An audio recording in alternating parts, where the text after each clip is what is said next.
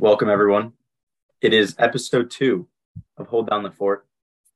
I am one of your spokespersons. I am Michael Gold here with you today. Super excited.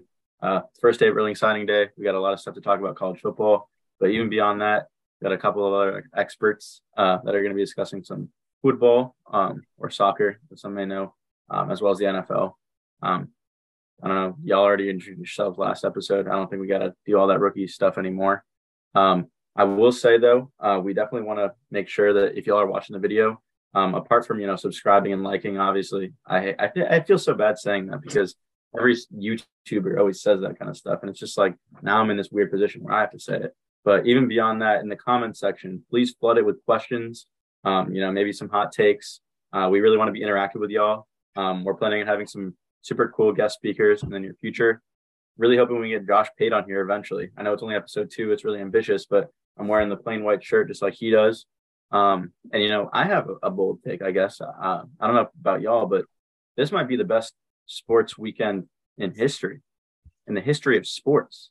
I mean, I know they played like some basketball in I don't even know how long ago it was, and they had like the actual like baskets up there, and I don't really know what was going on then, but I think that this weekend might just be the best weekend in sports history. You have any thoughts on that? Y'all agree? Maybe. Yeah, I mean, I'd have to agree. There's no event that happened more important than the World Cup. And while we did have amazing football games, amazing, you know, other basketball games like Michael was mentioning, amazing college football games, the World Cup really took center stage. We talked a little bit about it in the last episode, but this episode we're mainly talking about our takeaways, what comes after. And I actually have a few questions for the guys following my brief description of what I thought of the World Cup. So I honestly couldn't get sleep the night before. I was really excited, and when I woke up, I rushed over to start watching. And from the get go, I was just I was enthralled. It was pretty it was a pretty back and forth game. My prediction of Argentina kind of holding the ball at the beginning of the game was correct, but over the course of the game, as Argentina kind of sat back, France got most of the possession in the second half, which I think kind of allowed them to come back into the game and tie it up 2-2, which was unreal, by the way. The fact that Mbappe was able to score 2 goals in 93 seconds or something, that was unreal. Created an amazing amazing first and second half, and ended up going to overtime. Another 2 goals in overtime, which was also unreal because when you thought it was over, it was not. And then went to penalties, and obviously Argentina came up on top, which was what I was hoping for. I'm pretty sure everyone else in this call was hoping for. But my question concerns Lionel Messi and this other guy, Cristiano Ronaldo. Where does this World Cup leave you on the GOAT debate? Who is your GOAT after this World Cup right now? First, I'll give it to Michael. What are your thoughts? Well, me personally, I thought Messi was the GOAT before this World Cup. I mean, and for me, it's pretty simple. I think it's mostly if you just look at the numbers. I mean, the guy is a better passer. He's more assists per game, more goals scored per game, more Ballon d'Ors. Like, I just think that there really isn't too much of like a debate to be had. I completely recognize Ronaldo is probably the second best player of all time. Super talented guy. I don't want to take anything away from him, but I think especially with this World Cup, if there was any question who was best, I think it really put those arguments to rest. I mean, for instance, like my TikTok is just riddled with people that were previous Ronaldo goat like believers, and now they're kind of admitting that Messi has overtaken him. I thought he was the GOAT before. I think this really cemented him as the GOAT. That's kind of where I stand. Vinay, I think you may have a bit of a different opinion. Well, here's the thing. The question is, who is your GOAT? So I'm guessing it's subjective. And, I'm not necessarily a delusional Ronaldo supporter where I'll walk up to the table and try to convince a Messi fan that Ronaldo is the GOAT objectively. But I will say that as much as I've seen what Messi's done, he is objectively, in my opinion, the GOAT. But he's not necessarily my GOAT because of the impact that Ronaldo has had on me in terms of I've been watching him like since I got into soccer, and immediately as soon as I got into soccer, just seeing what this guy had already done and then seeing how he had progressed through the latter end of his career, really just cemented him as my favorite player. And when I played soccer, I'd always try to buy CR7s off my teammates. I would basically just try to be Ronaldo on the field. I was number 7, even though I wasn't like necessarily that great. Like I basically took everything that I saw from Ronaldo as heavily inspirational, and it like made me fall in love with the game in terms of both playing and watching soccer. So yeah, definitely the greatest for me is Ronaldo. I'll always support him over Messi. I'll always have a certain respect for him just because of that personal impact. But you know, you got to hand it to him. I'm not going to be delusional. This was an incredible run for Messi. What he did with his team, how he took them to the World Cup final, how he displayed that class in a final where everything turned chaotic and he was able to be calm, slot away that penalty in the shootout, cool, calm, collected, cemented his legacy. That's a man who just you knew he really had nothing left to prove after that final whistle, and you know, I got to give him props. Objective GOAT, yeah, I'm not going to be delusional and try to convince you otherwise, but my GOAT will forever be Ronaldo, and I'm just kind of sad with the way things turned out for him. It's actually a really sad situation. So Ronaldo fans, anyone who's out there, Ronaldo fan, I feel you. You know, it's hard to suck it up, but we have to. Hopefully he gets his moment, his waning moment, and we'll have something to celebrate. But yeah. Yeah, I'm gonna talk a little bit more about what the future holds for Ronaldo and Messi. But Sam, I wanted to hear what your thoughts are as kind of like a neutral in this perspective. Yeah, it was probably neck and neck before coming into the World Cup. I think you were probably split 51-49 relatively down the middle with Ronaldo and Messi. But for me, I mean, now he's got, the coveted trophy under his belt, the World Cup. Ronaldo can't say that. So I feel like that's the big separator right there. I mean, not as big of a point, but also just look where they are at in their careers right now, like club-wise. Messi's still a strong contributor to a dominant French PSG team, while Ronaldo's kind of selling out to go play in Saudi Arabia for whatever hundreds of millions a year. But he's bounced around now. He was Juventus to Man U, and he has problems at both of those. So now he's just taking money. He's basically admitted, that the club and the Champions League era of his career is over. So he's just doing it for the money now. So I think you got to kind of look at who's still going strong and who's kind of phasing out in their career when you look at the GOAT. Yeah, all those points make sense. And I kind of wanted to touch upon what Vinay kind of said. Like, Vinay was kind of talking about how, he grew up, watching Ronaldo and kind of seeing him like play throughout his career. And now he's kind of at the twilight of his career, which kind of brought me like a little bit of a question. Like, do you think Ronaldo, maybe not the greatest soccer player of all time, do you think he's the greatest athlete of all time? He's pushing his late 30s, early 40s, has not had serious injuries besides, that the knee injury he suffered in the Euro finals against France. To me, I think he's a serious contender. He takes great care, of his body. And till this day, I think he's one of the top strikers in the world. Maybe not, up to the levels of Messi, but I would still consider, him to be a top player and a top contender for any striker for any single team in Europe. So are we talking about physical athlete or like career wise, like the achievements in his respective sport athlete? Because if we're talking physical specimen, then I probably might have a few that I put ahead of him. But if we're talking just accolades in his own sport, then I think I kind of understand it more. Yeah. I was honestly talking a little bit more towards like the accolades. Like, okay, he's won well, I don't even know how many championships with Manchester United, won countless La Ligas with Real Madrid, countless I don't even know how many Champions League, must have been like 4 or 5, 2 Serie A titles, I think. And for me, I think despite the discrepancies that we have with the Messi Ronaldo debate, I think he's a serious contender for one of the greatest athletes of all time. Yeah, I probably put a couple of different guys ahead of him in terms of just Me the too. greatest physical athlete. I mean, like probably like Messi, MJ, LeBron, like Wayne Gretzky. But if we're talking just soccer, I would put Tom he's Brady definitely too. up. I don't think we I can mean, leave yeah, Tom Brady out of that. I mean, 7 Super Bowls, and if one we're of them. saying Okay, but in age 40. like Like he was post 40 winning a Brady, Super Bowl.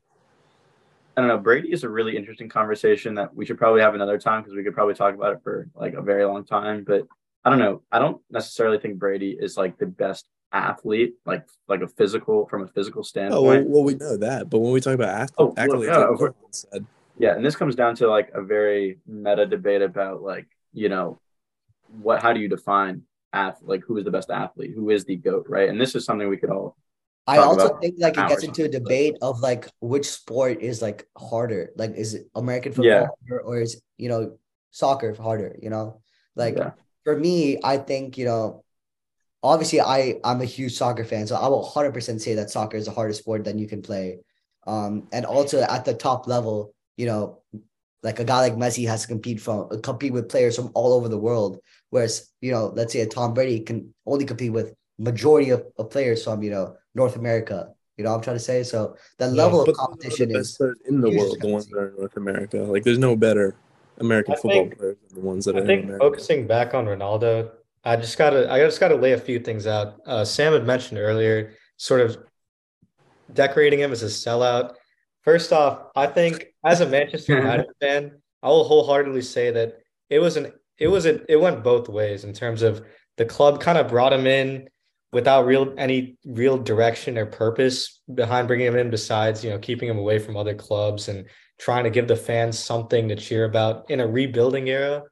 And so I think the club really didn't do justice by him. Of course, there are a few incidents, but that's just a testament to his competitive drive. And he definitely was not in the same like direction with the club. And Juventus, you can talk more to Rohan about that, but I certainly don't think that it was necessarily a sellout by him. There was a lot of manager turnover when he got there, and they really weren't able to push for what No, he no, I wanted. wasn't saying Juventus was the sellout. I was just saying he No, had no, no, no. problems. But you mentioned Juve and Man United and Yeah, the yeah. like, being like he kind of like sold both of them out on his way I was to just saying he had issues at both of them. A Saudi offer that he hasn't taken yet at 37. So I yeah. think So, so that Speaking, actually, so sorry to cut you off today. Speaking of the Saudi Arabian offer, I kind of want to touch upon what the future kind of holds for both Messi and Ronaldo. So, actually, news just broke today from the legendary sports soccer journalist Fabrizio Romano. Here we go. Messi has verbally agreed to sign a 2-year deal with an option for a third year with Paris Saint-Germain, which kind of locks him down for the future of France. In France, there was rumors of like him coming to Inter Inter Miami Miami. FC, which I'm kind of glad he didn't. I think, a lot of like great stars like to come to the MLS to take the money and kind of just like relax at the end of their careers. I'm kind of glad he didn't do that, and he's still like competing at that higher level. And Ronaldo, his future's still up in the air. So do you guys think that he is a competitor for a starting position at, any top club in Europe? well, I think first off, we can't compare Ronaldo's career trajectory right now to Messi's just because Ronaldo's 37 Yeah, and that's fine. Yeah, yeah. I'll at just 35 he was the top scorer at like Juve, came into United as the top scorer. So obviously Messi has a few more years left in him, but in terms of what I've seen from Ronaldo, it's not very encouraging in terms of the burst he can bring to a club, to a top contending club.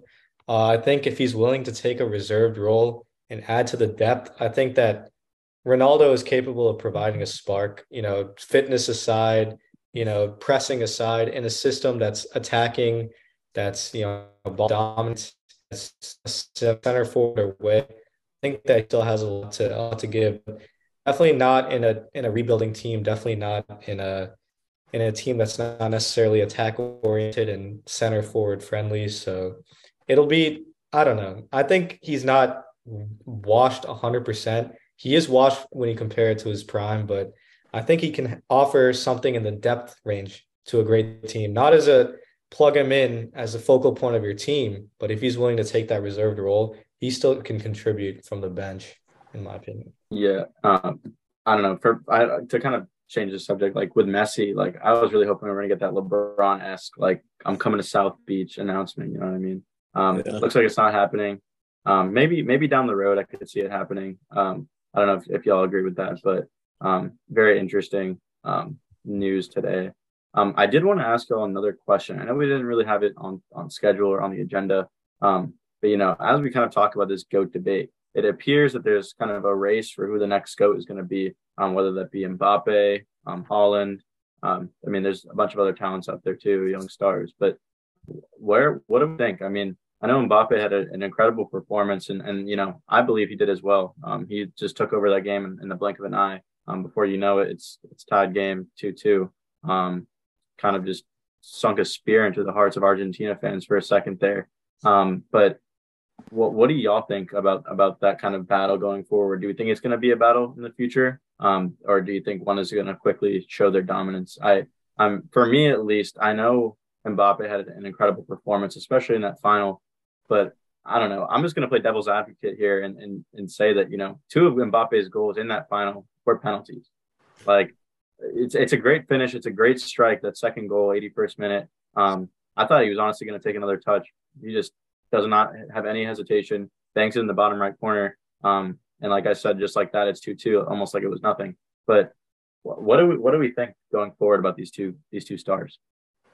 Yeah, I mean, I think I actually see a lot of parallels between Mbappe and Haaland that I do to Messi and Ronaldo. Like, I honestly compare Haaland more to Ronaldo. Is that he's like, has like a tall build. He's he's not a winger like Ronaldo was earlier on in his career, but he's a striker.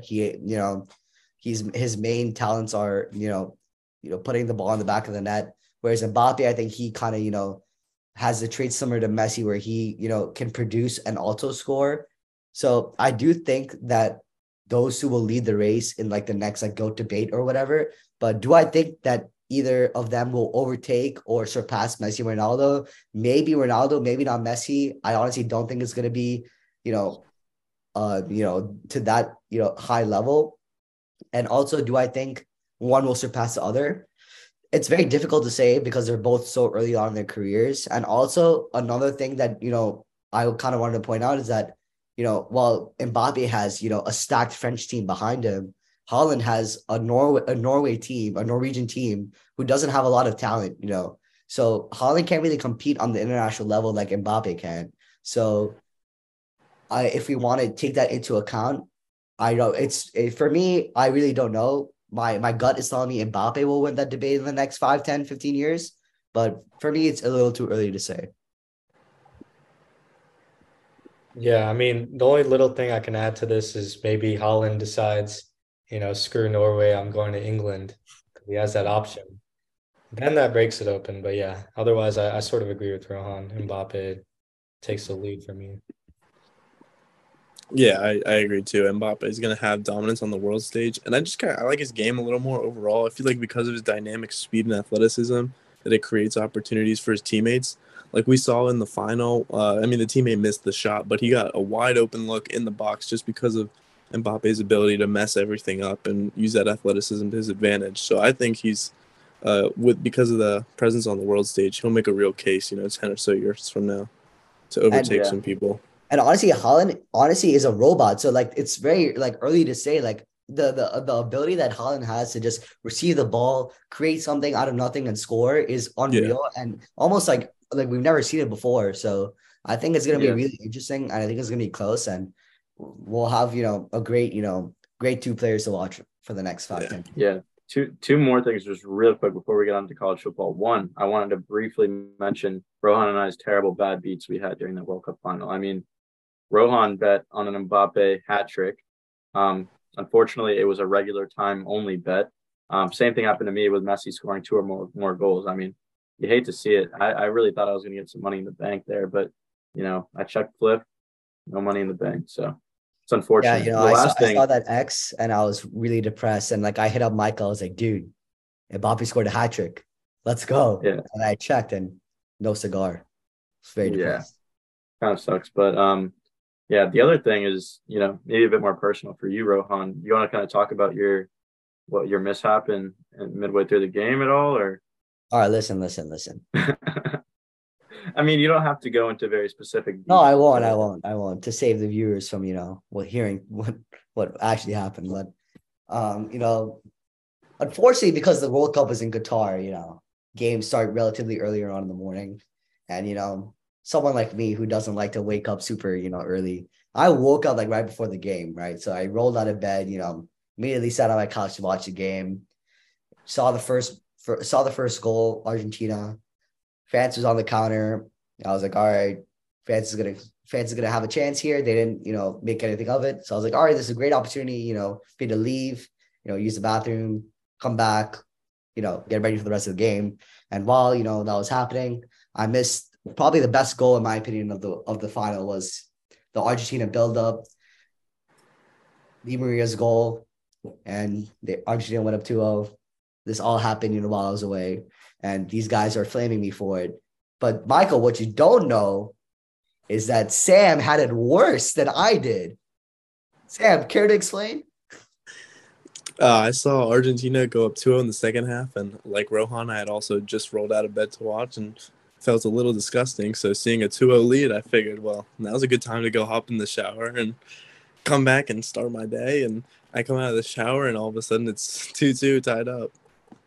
Bro took a shower voluntarily during the World Cup final. Bro, we cannot let this happen, all right? Gosh, what are we doing?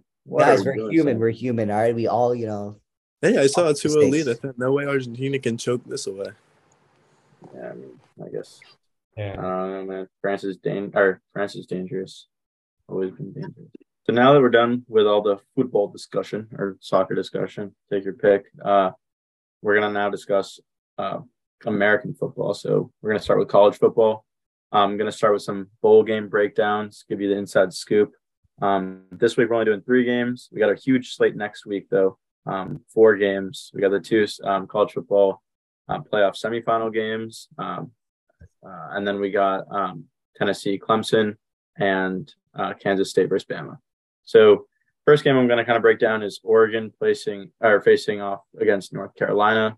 This one's going to be pretty quick. I think the breakdown is honestly kind of simple.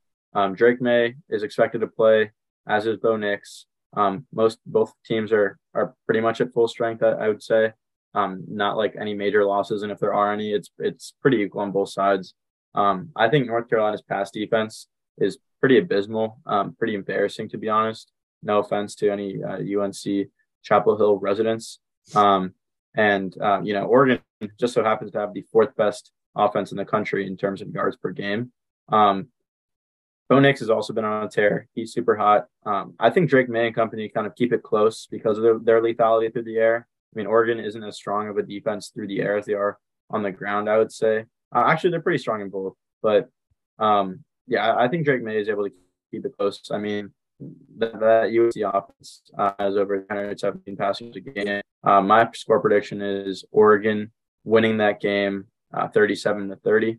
Probably going to be a pretty high-scoring game. I'm not sure what the over-under is, but I'd probably take the over on, I mean, Oregon is also like a 14-point favorite, so I think North Carolina covers. That line is pretty ridiculous in my opinion, but yeah, you never know. Maybe Vegas knows something I don't. They probably do. The next game I'll break down is Tulane versus USC. I think Sam and I kind of had a disagreement on who is going to, the winner of this game.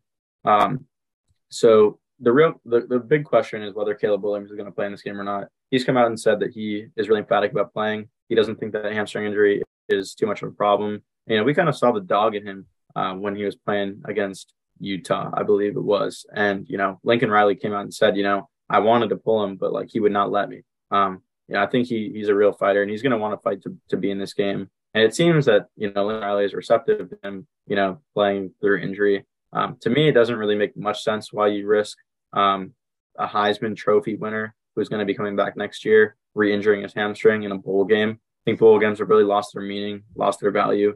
And I mean, if you still find the value in it as a player via Caleb Williams, all the power to you. And I have mad respect if you do. The only thing is at the end of the day, you want a big bowl game. But if that's at the expense of losing, your star quarterback for next year, I'm not really sure it's worth it.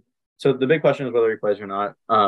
USC is out a couple of starting, NFL caliber offensive linemen in this game. They have Brett Neulin out and Andrew Voorhees out. So they're both injured, unfortunately.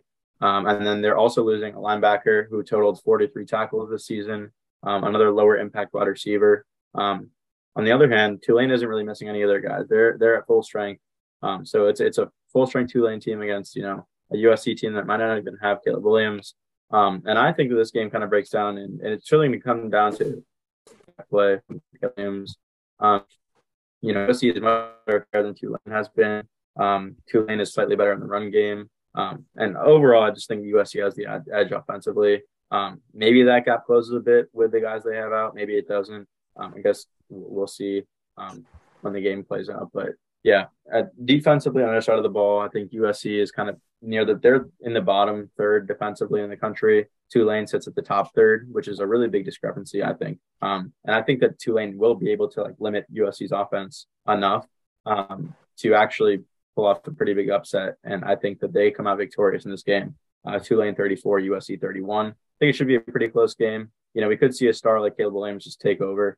You can never rule that out. But I think while Tulane has, some major slip ups, like in their slate of games this year, they had that loss to Southern Miss, and then despite beating them a couple of weeks ago, they did lose to UCF. USC's kryptonite seems to be, Cam Rising in Utah, which we'll be discussing next. But what I don't think gets talked about enough is the fact that, USC has had a lot of really close games this year against teams that, we wouldn't really expect them to. I mean, there's the close call against Cal Berkeley, against UCLA, Arizona, Oregon State. I mean, a lot of those, like UCLA and Oregon State are pretty solid teams, but keeping it close against, Cal and Arizona, or, to me, that's shown size. It shows signs of susceptibility, especially to a team like Tulane, who's hungry. I think they know how to play really good ball. They've been playing good ball most of the year. So yeah, I think Tulane actually pulled out the upset here. Sam, you disagree? Yeah, I mean, to your last point, I've seen a lot of good teams keep it close with some not good teams. I saw Kent State keep it close with Georgia. I saw Georgia almost get beaten by Missouri. USF keeping it close with UF and UCF. But ultimately, for me, it's just if Caleb Williams walks on that field, he's going to win. I think he's the real deal. And even though Jordan Addison, I just think he throws guys open and he makes guys around him better. Tulane, to me, also comes off as very fraudulent. A loss to Southern Miss, like you said, and a not so great, an overrated UCF team, I'd say, because they were ranked.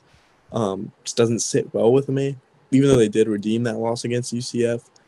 I just think, you're playing the American Conference. You've got your teams, you've got your Tulanes, your UCFs, your Cincinnatis, but USC showed it all year. They beat Oregon State. They beat UCLA. They beat Notre Dame. And yes, you lost to Utah twice. I'd much rather have the Utah losses than UCF and SMU. So just to me, it comes down to if Caleb Williams steps on that field. I think he's the number 1 overall pick next year. He's that guy. I think he'll make everyone around him better. And it'll be high scoring. And, whatever the spread is, Tulane can probably cover it. But I think USC does come out on top. Lincoln Riley's the better coach, and Caleb's the better quarterback.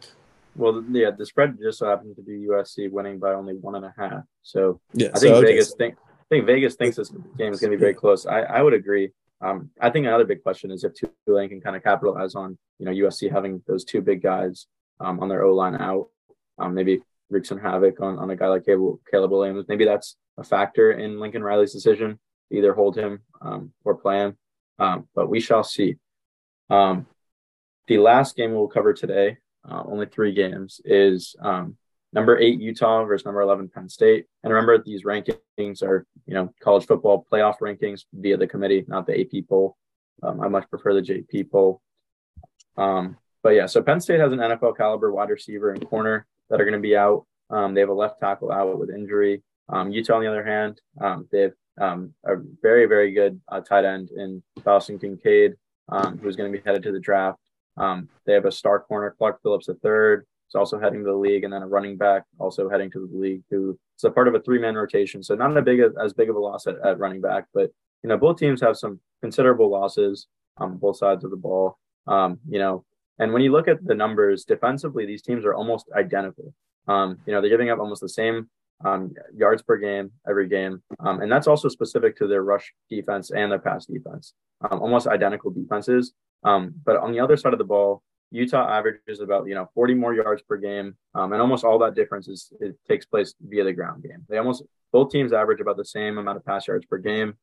Utah has a slight edge through the ground game. And I think it stays close as advertised.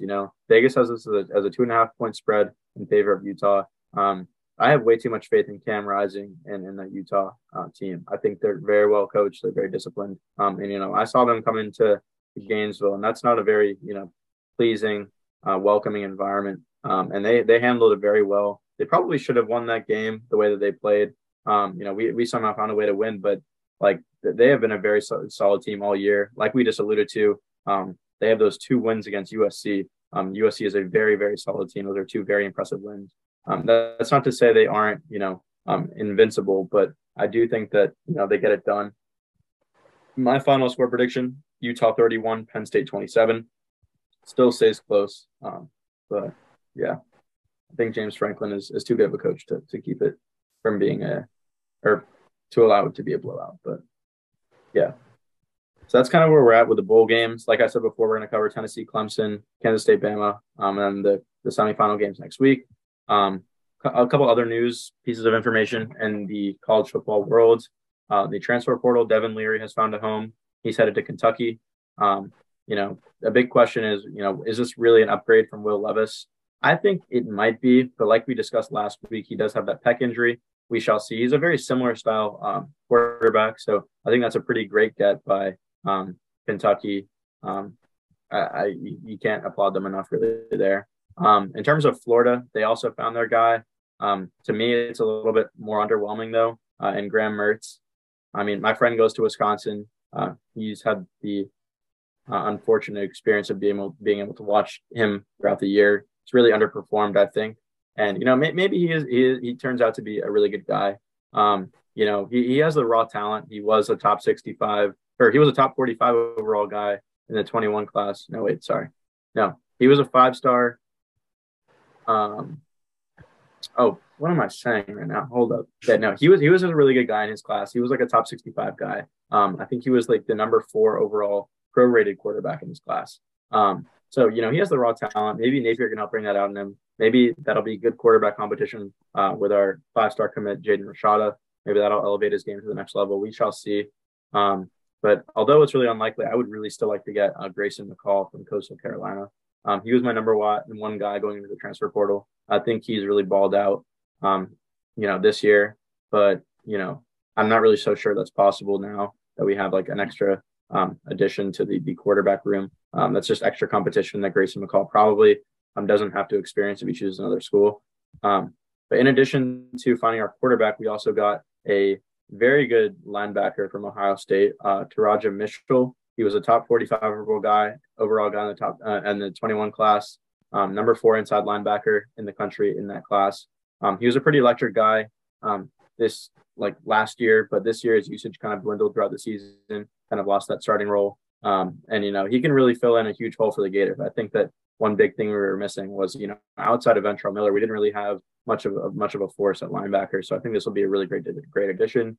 And lastly, to wrap up all the transfer portal news, about less than an hour ago, actually, Travis Hunter just announced that he will be committing to Colorado and Deion Sanders. So, your corner is never safe with Deion Sanders. And that's kind of a testament to what we saw today as well on early signing day. So early signing day, huge day, very exciting. We're going to kind of transition to that now. But, Deion Sanders, I'm assuming he was the reason Cormani McClain, was not there to eat his beautiful cake that was presented to him at Lakeland High School earlier today. The 5-star was committed to Miami, did not sign today. Very interesting news. I think that, although Miami kept most of their other guys, I think that makes them one of the biggest losers of today. It really seems that, Colorado's picking up some steam here. And Vinay kind of texted me about it earlier today too. Before I heard any of this news, I was like, Colorado definitely, isn't in the mix. I was thinking maybe he could go to Georgia, maybe Florida could sneak in there too. But, it seems as if a couple of predictions have come in for him to just switch up and go to Colorado and Deion Sanders. Another big loser in the transfer portal today for me, or not in the transfer portal, early signing day, was Notre Dame. Oregon pretty much schooled them today. They lost 5-star Peyton Bowden from Notre Dame. He was a really, really coveted safety. And then they also lost running back Jaden Lemer to Oregon as well, who was a 4-star. So those are my 2 biggest losers, Notre Dame and Miami.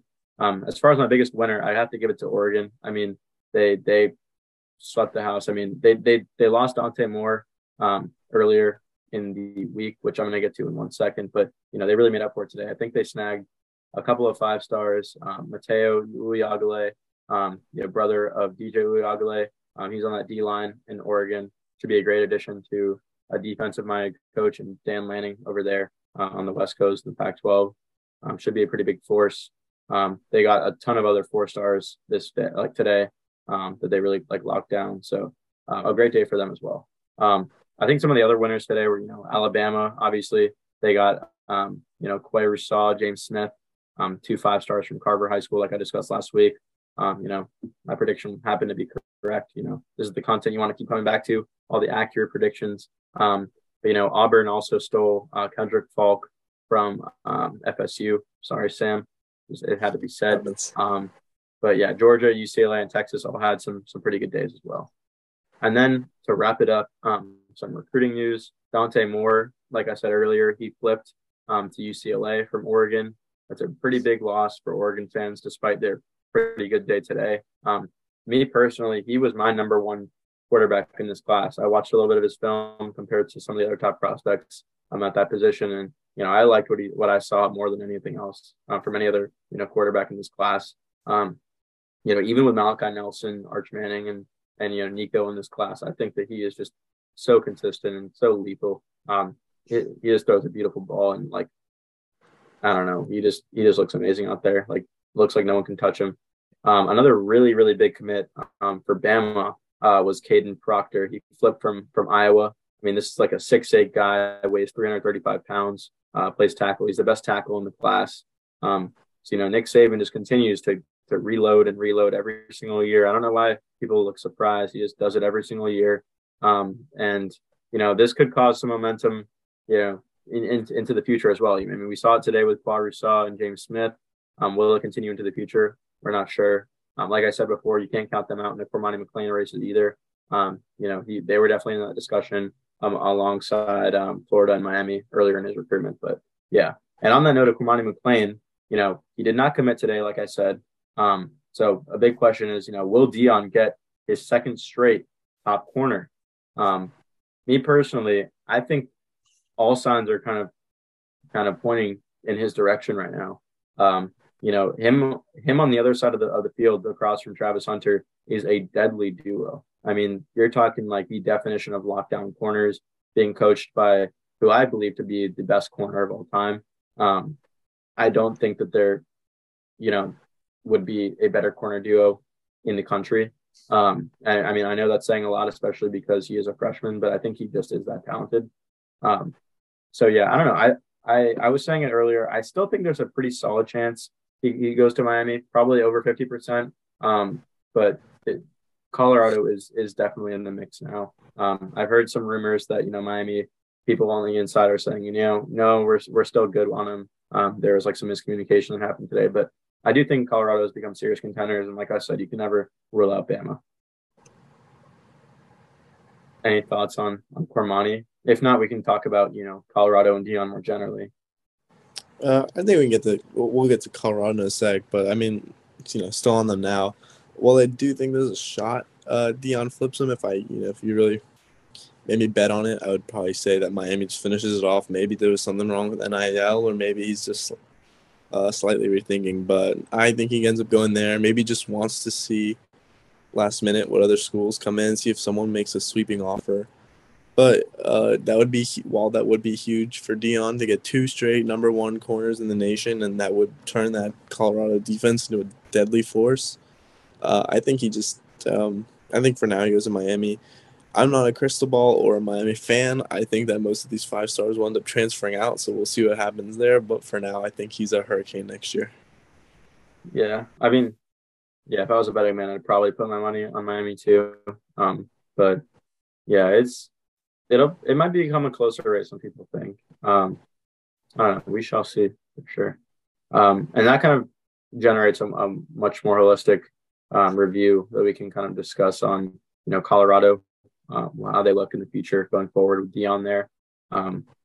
So is Colorado kind of shaping up to be a real Pac-12 contender? How quickly can they become a contender if they ever will become one? What do y'all kind of think? I don't know. I'm interested to see what Shador does with that offense. Shador Sanders, Deion's son. This is also a step up for him for sure. I used to watch like on those Snapchat originals. There was a Snapchat original of back when Deion coached Trinity Christian in Texas at the high school level. There's a whole documentary around it. So I would watch that and watch all the episodes of like Coach Prime in high school and how he was coaching his son Shador and how Shador was balling out and this and that. So I've kind of seen Shador go from there to Jackson State. So now like fully in the spotlight, Pac-12. And back then I was watching because I was like, oh, this is interesting seeing like Deion Sanders as a coach, like kind of funny to watch. But now it's legit. Like he's proven he's a legit coach. And I think that, I'm interested to see how him and Shador, like if they can continue this upwards trajectory or if they hit their peak. And hopefully they haven't because I'll be rooting for them.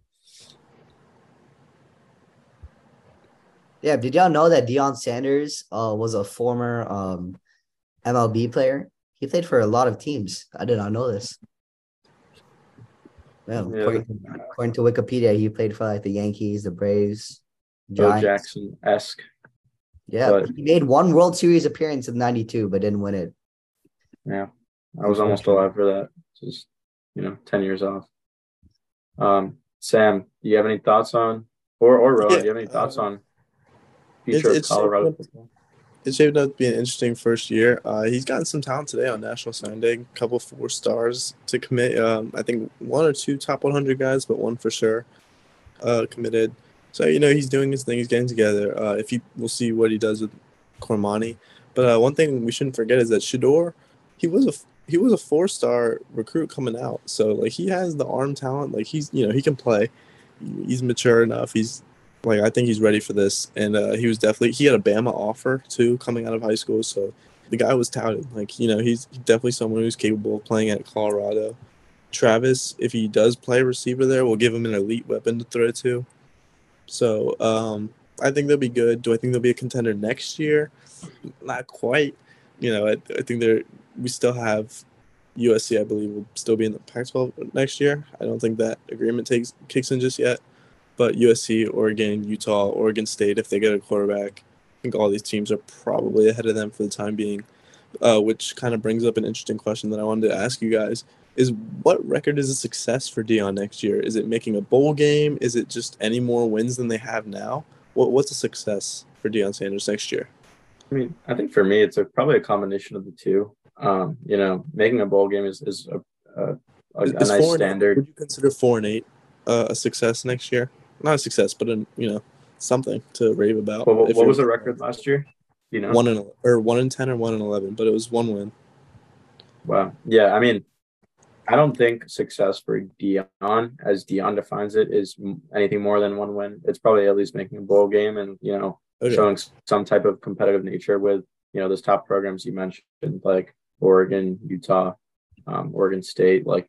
And I don't think that happens very quickly. I think it takes a while, if at all, for Dion for sure. to He's kind got of to compete build with some those classes. schools. Those schools are very, very well run. They've been that way. Well, Oregon State is more of a recent one, but Oregon and Utah and USC, I mean, they're kind of fine-oiled machines. But I don't know. I think a successful season for Dion would be making a bowl game. Colorado's a program that has one of the worst. I think it's the second worst win percentage in all of college football history, second to Kansas. And that to turn a program around like that would be something very impressive to do. And I think it takes a while to do that. So I think making a bowl game would be a success. Anything less wouldn't necessarily be an absolute failure, depending on how they lose games. Are they losing close games, or are they getting blown out? You can't do worse record-wise. I mean, Unless you don't win any. Yeah, technically, yeah. But yeah, that's kind of how I see it. Yeah, I mean, in my very limited knowledge of college football, I think that Deion Sanders is a fantastic recruiter. Like what he did at JSU recruiting, I think. Do I think that that recruiting will kind of just like cross over to Colorado? Not really. Like what Michael was talking about, historically the program has not been good. I think in a few years, maybe it'll be to a higher level. But yeah, I agree. I don't think you could do much worse, and I think anything better than what years prior is a success. But I also don't think that he's like the type of coach to judge like success off of wins and losses. I think, if there's actual improvement within like the program, within the players and the ability to succeed long term, I think he would, consider that a success for the program in the long term. Yeah, in year one, it's just all about. He seems like he's all in on changing the culture. That's his big thing. So I think a major culture change in the locker room. We may not see it translate immediately on the field, but I feel like he'll take that as a success. Yeah, I mean, when we really look at it, it's gonna. We can't judge him too harshly off the first year. He needs to get a couple recruiting classes of his own where he's not rushed into it right before signing day. So I mean, next year is going to be his year with his first full year with a full recruiting class that's all his. So I mean, it'll take time. I don't think we can rush to make a decision on him. Just as long as he improves, and next year will be a real testament to his recruiting abilities. So I think we'll really see this develop over the next 2 or 3 seasons. Yeah, I mean, I'm also probably somewhat skeptical of his ability to, call plays at the level that, is that occurs in the Power Five. I mean, it's still a pretty big jump, even though it's not, it's no SEC, it's no Big Ten, the Pac-12 is still much better than, not being a Power Five school, and it's going to take a lot. I think the Big Ten. What? This year, at least this past year, I'd say the Pac-12 did better than the Big Ten. I mean, maybe holistically, but if we're talking like depth-wise, yeah, depth-wise, maybe that's like there's a discussion to be had there. But at the top, I mean, obviously the Big Ten is better. But, yeah, no, I get I don't know. I think it probably takes a while. If it does happen, I would probably give it at least 2 or 3 years, at least 3, in my opinion. But yeah. All right. I think with that being said, we can probably move on to some other people playing football that just happen to be professionals getting paid a lot more money. All right, let's do it. All right, so so getting into week 16 of the NFL season, quick recap of week 15. Dolphins Bills, last week we talked about it extensively on the show. I will say wholeheartedly I was wrong. I thought this Dolphins team would get blown out in Buffalo. I thought the moment would be too big for that offense to succeed. That offense looked good. I was really impressed with how they kept up with Buffalo. Just unfortunate that Buffalo got that last possession and they were able to win by a field goal, but certainly kept it close. And I think that the Dolphins, seeing that performance on the road in December, if they sneak into the playoffs as a wild card, whoever they're playing is on upset alert. That's what that game showed me. And definitely wasn't thinking that before this game. So I still think even though it was a loss, pretty encouraging stuff from the Dolphins. Jags Cowboys last week, got to talk about it. The collapse from the Cowboys. I think that, I don't know if there are any Cowboys fans that are listening, but this proved they are the classic Cowboys. And while they're going to make the playoffs, they're not going to win the division. This game against the Eagles is not going to be what you guys thought it would be, which was a one-off for the division. Now you guys have screwed yourselves over.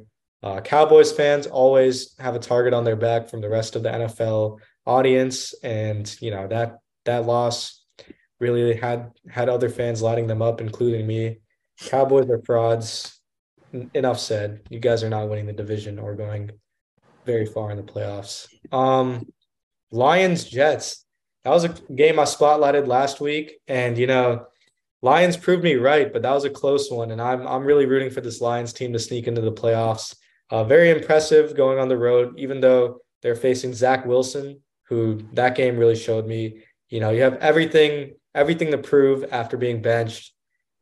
Pretty up and down performance, but overall not too impressive from Zach Wilson. So Lions proved me right. Zach Wilson also proved me right. He's not the answer for the Jets long term. Unable to get it done for his team for sure. And got to talk about that Vikings upset last week. 33-0 down. I was a Viking. I'm always going to be a Vikings hater as a Saints fan. So I was rejoicing in this collapse. I wake up on Saturday, beautiful morning. Vikings are down 33-0 at halftime. I'm happy. And then I leave home, come back to the Vikings making a miraculous comeback that'll definitely bring them all together and make them really, really, really hard to beat in dire circumstances going forward. So, yeah, that upset was as good as it gets in terms of straightening out the kinks and providing a real wake-up call to a team while also giving them a huge morale boost. So watch out for the Vikings. With that being said, oh yeah, if anyone wants to. I just want to say something. So like when I said earlier that, it was the best weekend for sports in history, in addition to the Vikings making, the biggest comeback in NFL history, we also got to mention the atrocity that was the New England Patriots game. Do you mind kind of just briefly touching on that, Vinay? I mean, what happened? Yeah, I think, you guys are Dolphins fans, so I'm sure that was a very satisfying moment. But yeah, that is so a Bill Belichick team undergoing that kind of colossal error is just so hilarious to me. Because, they talk all about that stoic culture in New England and how everyone is so serious and there's no fooling around and there's no unnecessary like tricks and flicks, and you see something like that happen. Boneheaded play, such a boneheaded play. Yeah, I just think it's hilarious because if you think about the context, this is against a horrible Raiders team, an underperforming team. Patriots desperately need this win to stay alive in the playoffs. And it's Bill Belichick at the helm. Last play of the game, tie game. You've come back and then you throw it away like that. I don't know. As a neutral fan, it's hilarious to me that it happened to the Patriots. What do you guys think? I don't know. It was pretty like shocking, to be honest. Like when I saw it, I was like actually, what is happening right now? Like what is going through Jacoby Meyer's mind? I mean, after the game, I saw the interviews.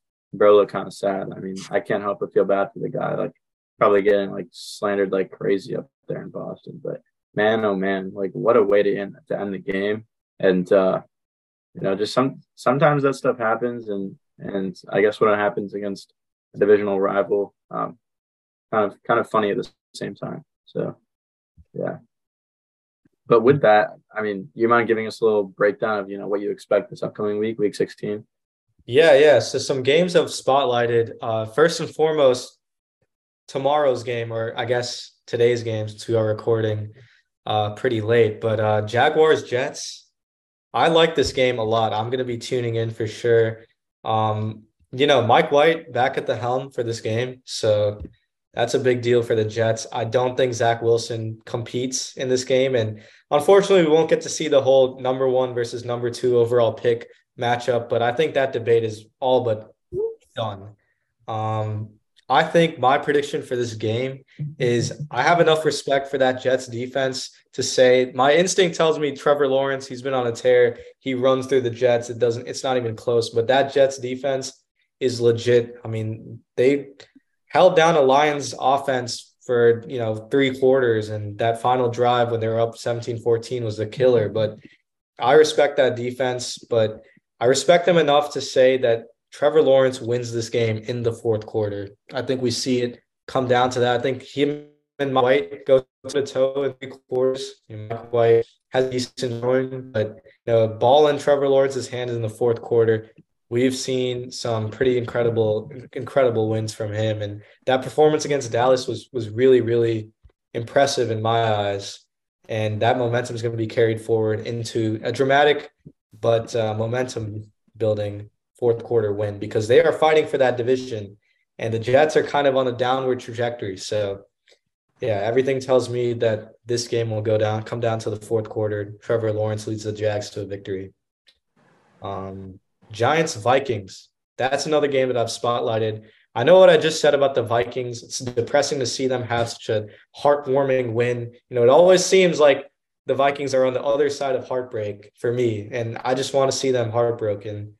2017 Minneapolis Miracle, whatnot.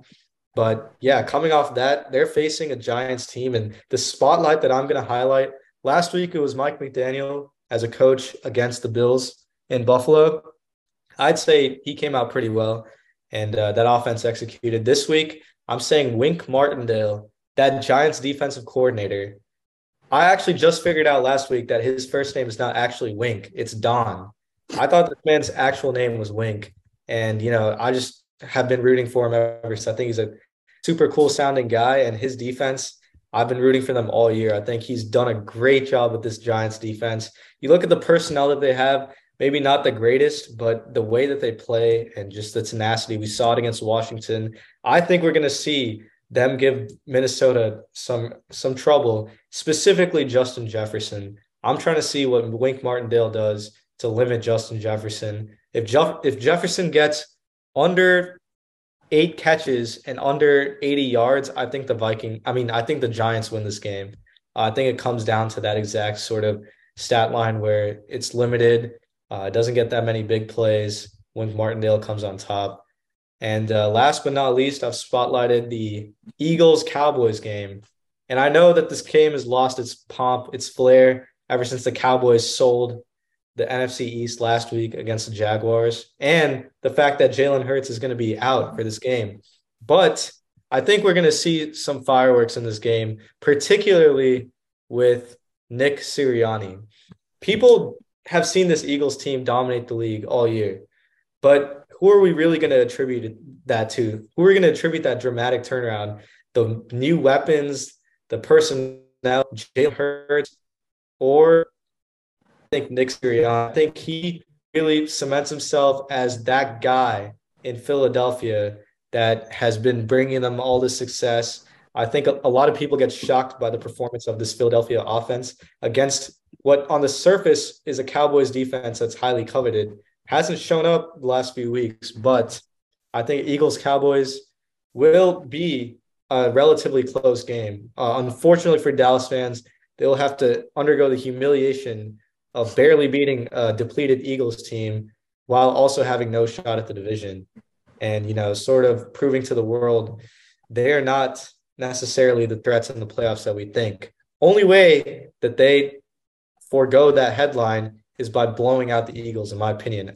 Jalen Hurts-less Eagles, you got to be blowing them out, but I don't think that happens. I think Sirianni goes crazy and, cements himself as one of the best, because that Eagles offense is a well-oiled machine. And, coming off my preview, if you guys have any thoughts on those games, feel free to let the audience know. Yeah, no thoughts really on last week's games. I think you pretty much covered everything. Except I think one of the funniest moments of the game, of the Bills game, was the field goal team like kind of just like shoveling the snow off of the field so we can get that last field goal kick, because apparently you're not allowed to use like anything else besides your fucking hand. Oh shit, I can't curse. Blooper, bro, major blooper. Wait, you fucked up. Yeah, dude, you suck. We definitely can't curse. I know that. Definitely get like one F-bomb before it's. All right, yeah, we're allowed. All right, 2 because Vinay said the F word also. Bro, that was just ironic. Now we're R-rated. We should discuss this. R-rated. All right, let's just discuss later whether we want to include this or not. If we do, we'll just keep all this stuff in. But Yeah. if not, they won't have the pleasure of seeing them. But no, I agree entirely. One thing I will say though is when the Bills were doing that, I know we gotta hurry this up and everything. They were removing the snow from the wrong part of the field though. Yeah, they were removing the snow from the path of where the snap was gonna go in the air, but not where the run up was from the kicker. Yeah, from Tyler Bass, and I was like, dude, what are y'all doing? I know y'all are trying to be funny and it is helpful, but it's only helpful if you're doing it to where he's actually going to be. The ball is not going to his touch the ground. The ball is not going to touch the ground while the snapper, in between, the guy snapping it and the snapper. There's no reason to clear that section of the field. I mean, I guess it was cool. I won't hate. We won. That's all that matters. So, Vinay, I got a question for you. Not scripted at all or anything, but who are your top 5 players right now in the NFL to watch? I mean, there are a ton of guys out there. I mean, 52 times 32. I can't do that math in my head, but that's something over 1,500 guys, right? Oh yeah, no, my top 5 favorite players in the league right now, not necessarily by skill or by ranking, just 5 guys that you just love to see them cook right now. Number 1 for me, Geno Smith. I'm loving what I'm seeing from Geno Smith. Not just from a story perspective. I've been a fan sort of since Geno was first coming into the league, hype. So I've kind of seen how his career has gone up and down and up and down. But that aside, just watching the way he plays in the Seahawks Saints game, he carved up the Saints with some of the most brutal, beautiful throws I've ever seen in clutch moments. And after that game, I was like, damn, I just saw firsthand this man Gino is real. And I've just been watching him ever since. And, he's had a tough stretch, but I really like what I've seen from him. Just the way he commands the offense with so much confidence, so much swagger, even though, he has a lot he's been through. Just you love to see Geno Smith. Another one for me, Fred Warner. I love that D'Amico Ryans defense in San Francisco. D'Amico Ryans is my favorite coordinator. And him and Wink in New York, those guys are legit DCs. Like those guys know what they're doing. And Fred Warner at the centerpiece of that Niners defense, so fun to watch. You can just tell like he's that Luke Kuechly, he's cut from that cloth, like you just can't get by him. You can't outthink him. He's always one step ahead at the line of scrimmage. Love to see that. Garrett Wilson, not just because he was on my fantasy team, but fantasy team aside, that guy is exciting to watch on that Jets offense that, it doesn't have much to smile about these days, but Garrett Wilson he's a dog. That's all I can really say. Can I add that I was the one that drafted him and then traded him to Vinay? Just saying. Yeah. Should also add that, you have some shared partners on each of your fantasy teams, right?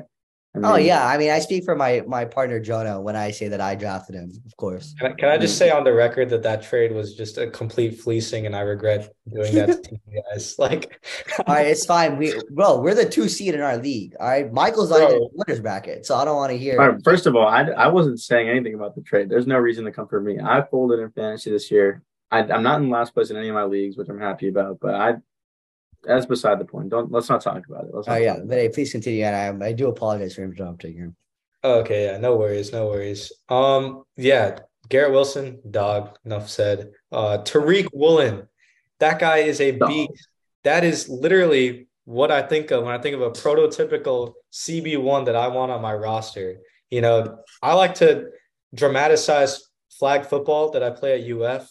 If there's a corner that I watch quote unquote film on before my flag football bouts, it's got to be Tariq Woolen. The guy has insane length, insane speed, insane ball tracking. He is my favorite corner in the league right now to watch. Yeah, that guy is just having an unbelievable rookie year coming out of nowhere. I love watching those rookies that you don't really hear about in the draft process just come out and just take over. So definitely Tariq Woolen. And then finally, I got to add a Saints player in there, but Rashid Shaheed is a monster. He is literally the Tyreek Hill of the NFC South. He's just a big play threat, exciting to watch with the ball. And as a Saints fan right now, he's the only bright spot on a pretty dismal offense. So and what a name, huh? Yeah, what a legendary name. 100 name points right there. Just Rashid Shaheed, so clutch. Yeah, so fun to watch. So what do you guys think about your favorite players you're watching? I only really started watching the NFL this year, honestly, because of you guys and a few of my other, fellow Bills Mafia. I curated a list right here, but it's not in any particular order. Number one, the first player has to be Josh Allen. I've never seen in my limited viewing of the NFL a player like him. His ability to just, create something from nothing, whether that be, on the ground or in the air. I think, for me, he's in that conversation of, one of the best in the league right now. And he just made the Pro Bowl. So kudos to him. Second, I would say Justin Jefferson. Bro's an absolute dog on the Vikings. Like Vinay, I'm not a huge Vikings fan, especially after what happened versus the Bills this season. But you got to give, credit where credit is due. For me, number three, a little bit of a kind of a weird pick, especially for these guys who I watch football with, is TJ Watt on the Steelers. Before, I was a Bills fan. I would say I was a mini Steelers fan because of Ben Roethlisberger's name. When I used to play on Xbox, I used to select the Steelers just because of his name. And I kind of just watched the Steelers from that. But yeah, TJ Watt, 6 interceptions this season, 76 career sacks. can't really, get a better defensive player than him. Number 4, former Gator running back for the Houston Texans, Dameon Pierce, absolutely tearing it up in Houston. Not much to say there. One of my most iconic, like one of my favorite clips of him is, him getting his helmet ripped off versus FSU last year. Absolute dog. And number 5, who I think is going to be a top 5 corner down the road, Kyer Elam, also a former Gator, also a Bills player. But yeah, those are my top 5 favorites in the league right now. Yeah. I don't have like too many favorites just off the top of my head. I mean, obviously Damian Pierce, Kyer, all the other Gator dogs that are in the league, they're all a bunch of certified dogs. But I guess if I had to name 2, one would be Jalen Waddle. Hated to see him get injured at Bama. He's like an absolute speedster, absolute trackster. I love to watch him play. I mean, he had a big play last weekend against the Bills. Just torched that defense. I mean, he caught that ball. He still had guys to beat, and he just outpaced them. It was great to see. And then, I mean, I haven't watched him like an extreme amount, but you gotta applaud Brock Purdy for what he's doing in San Francisco. I mean, it's also a dog. Just went in there, found a way to win. Mr. Irrelevant. Yeah, not so much anymore, huh? Yeah. Sam, what you think?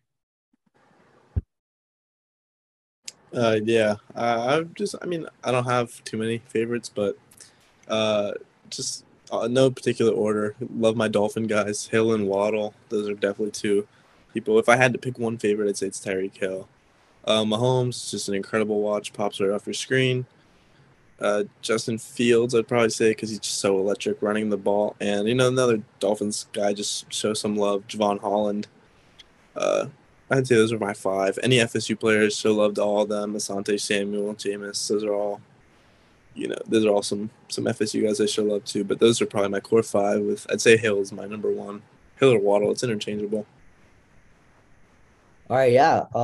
With that, I think, we get into the last segment of this week's podcast is our best bet section, where we give you our takes on, the best things, the best bets to take for the weekend. Recapping last week really quickly on the 3 bets that I took on the World Cup final, I went 2 for 3. I correctly predicted, the France-Argentina game going to extra time, plus 200, hit that.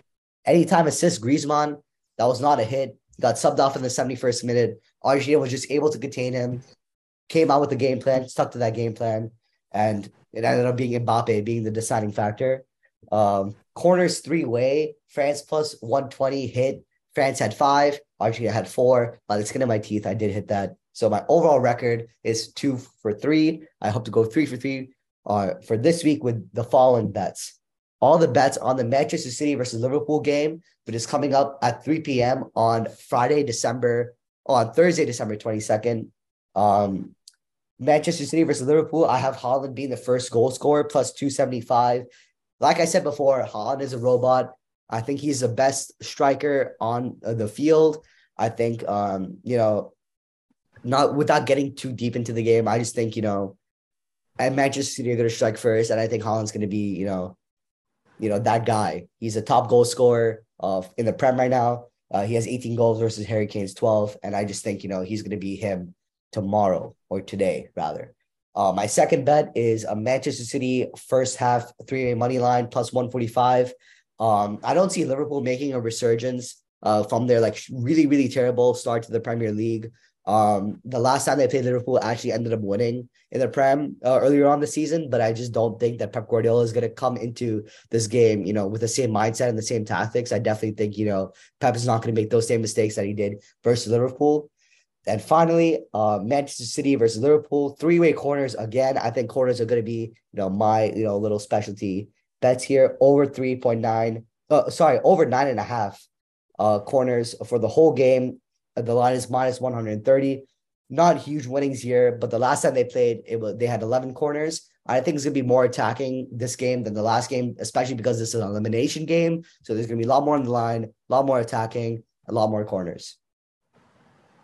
Yeah, I guess I'll go next. I like to kind of categorize my recap from last week's bets as the good, the bad, and the ugly. So I went one out of 3. The good was, Incarnate Ward covered. They're a very reliable bet, as Renee will kind of allude to a little bit later too. Lindsey Scott Jr., 3 touchdowns, over 360 total yards. against North Dakota State. They almost won that game if it wasn't for a poor decision he made late through an interception. Unfortunate. The bad, Boise State didn't cover despite winning. North Texas kept it close despite not even having a head coach. Very, very impressive from North Texas despite losing. And then the ugly, my Gators. Very unfortunate. I had to watch that game. They got mopped. I won't lie. A very sad day. You know, it was really sad because a lot of fans were kind of celebrating that we, continued the non-scoreless streak, the longest active streak in FBS history, just with that late field goal. But yeah, very sad day. I guess we couldn't, handle the loss of too many key players very well. But in all kinds of weather, though, in all kinds of weather, always. Unlike Rohan, who hopes to go 3-3 this week, I know I'm going 3-3 this week. You can lock these in at your own discretion. Obviously, I have to put that out there. But Washington Huskies, I'm taking their money line. It's plus 150. You can kind of refer to last week's breakdown. Great video. But I think their pass attack is just too much for Texas. Texas is without their two best running backs.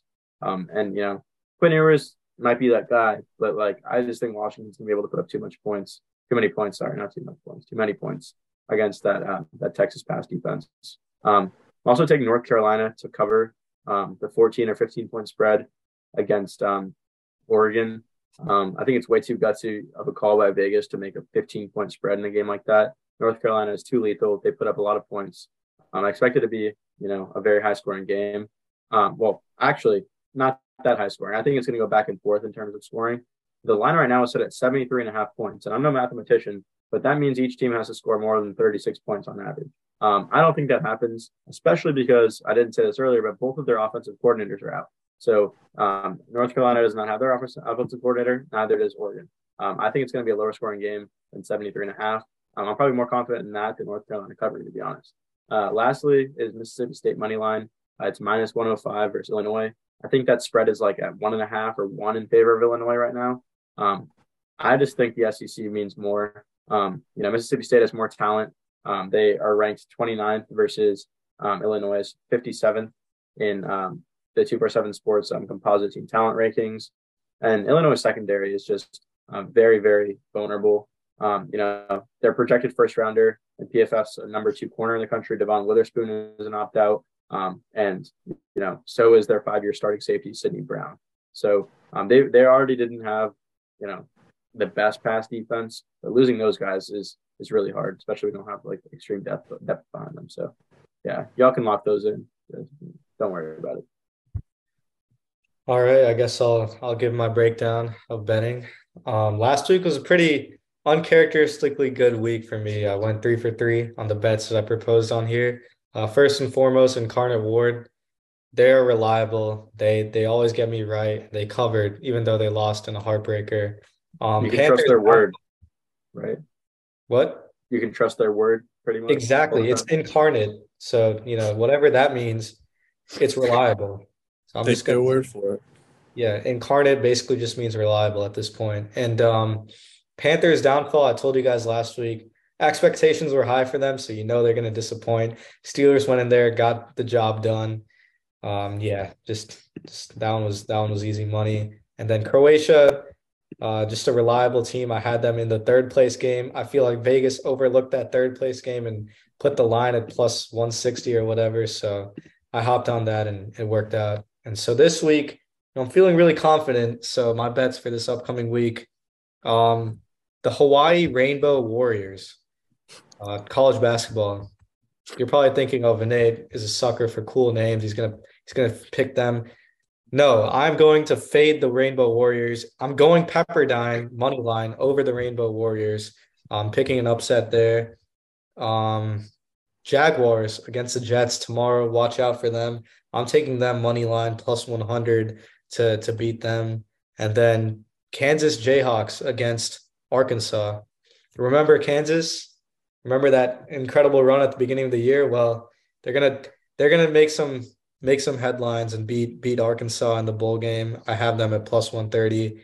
Just riding that Kansas train that kind of left the station and became irrelevant a little bit, and now I'm hoping that they end the season well. So that's my best bet segment, and yeah, hopefully they cash. All right, I'll finish this off. Last week, not the best week, only 1 for 3, but my lock of the week did hit, and that was Bengals -3.5. I smashed that. That was a beautiful line, and they hit. I had never, even down 17-3, never doubted it. Just going to keep it short and sweet this week. Like Vinay said, he's got Jaguars money line. Great odds there. God forbid the Jets squeak it out by, a last-minute field goal. I'm just going to take Jags +2. Still -105 only. It's a great line, and taking the points, I'll lock that in. This one is a little different. It's only if Lamar does not play. 8 Atlanta Falcons +7.5. I think that is a huge line for Lamar being questionable. The offense with no Lamar has been abysmal. Huntley is in concussion protocol. We don't know if he'll be in or out. Even if he's in, I don't think it makes much of a difference because he has not been great. Duvernay goes down. No receivers left. Deshaun Jackson is your wide receiver 1 right now. So +7.5 with no Lamar is an absolute steal. Got to do it again. Cincinnati -3.5. They've got the Patriots. It's just -125, I believe. So that's a steal. Actually, no, the odds on this are +100. So, please lock that in right now while it is +100. So Cincinnati -3.5 is amazing. And just in case that ATL won, just in case Lamar plays, Lions money line against the Panthers. Again, like Vinay said, Panthers downfall. Couldn't even beat the Steelers. What makes me think they're going to beat the scorching hot Lions?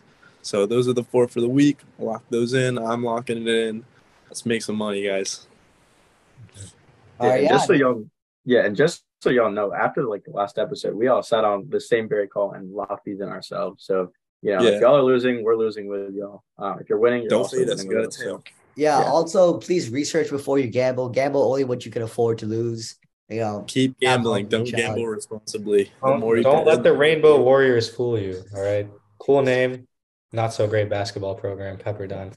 All right. Well, it's been a pleasure, y'all. Really appreciate y'all sticking around. If you watch the whole thing, you're a goat. I mean, probably not many of you are going to do that, but it's probably a longer video. But please like it up, subscribe, and most importantly, leave some comments down there, whether it be some hot takes or some questions.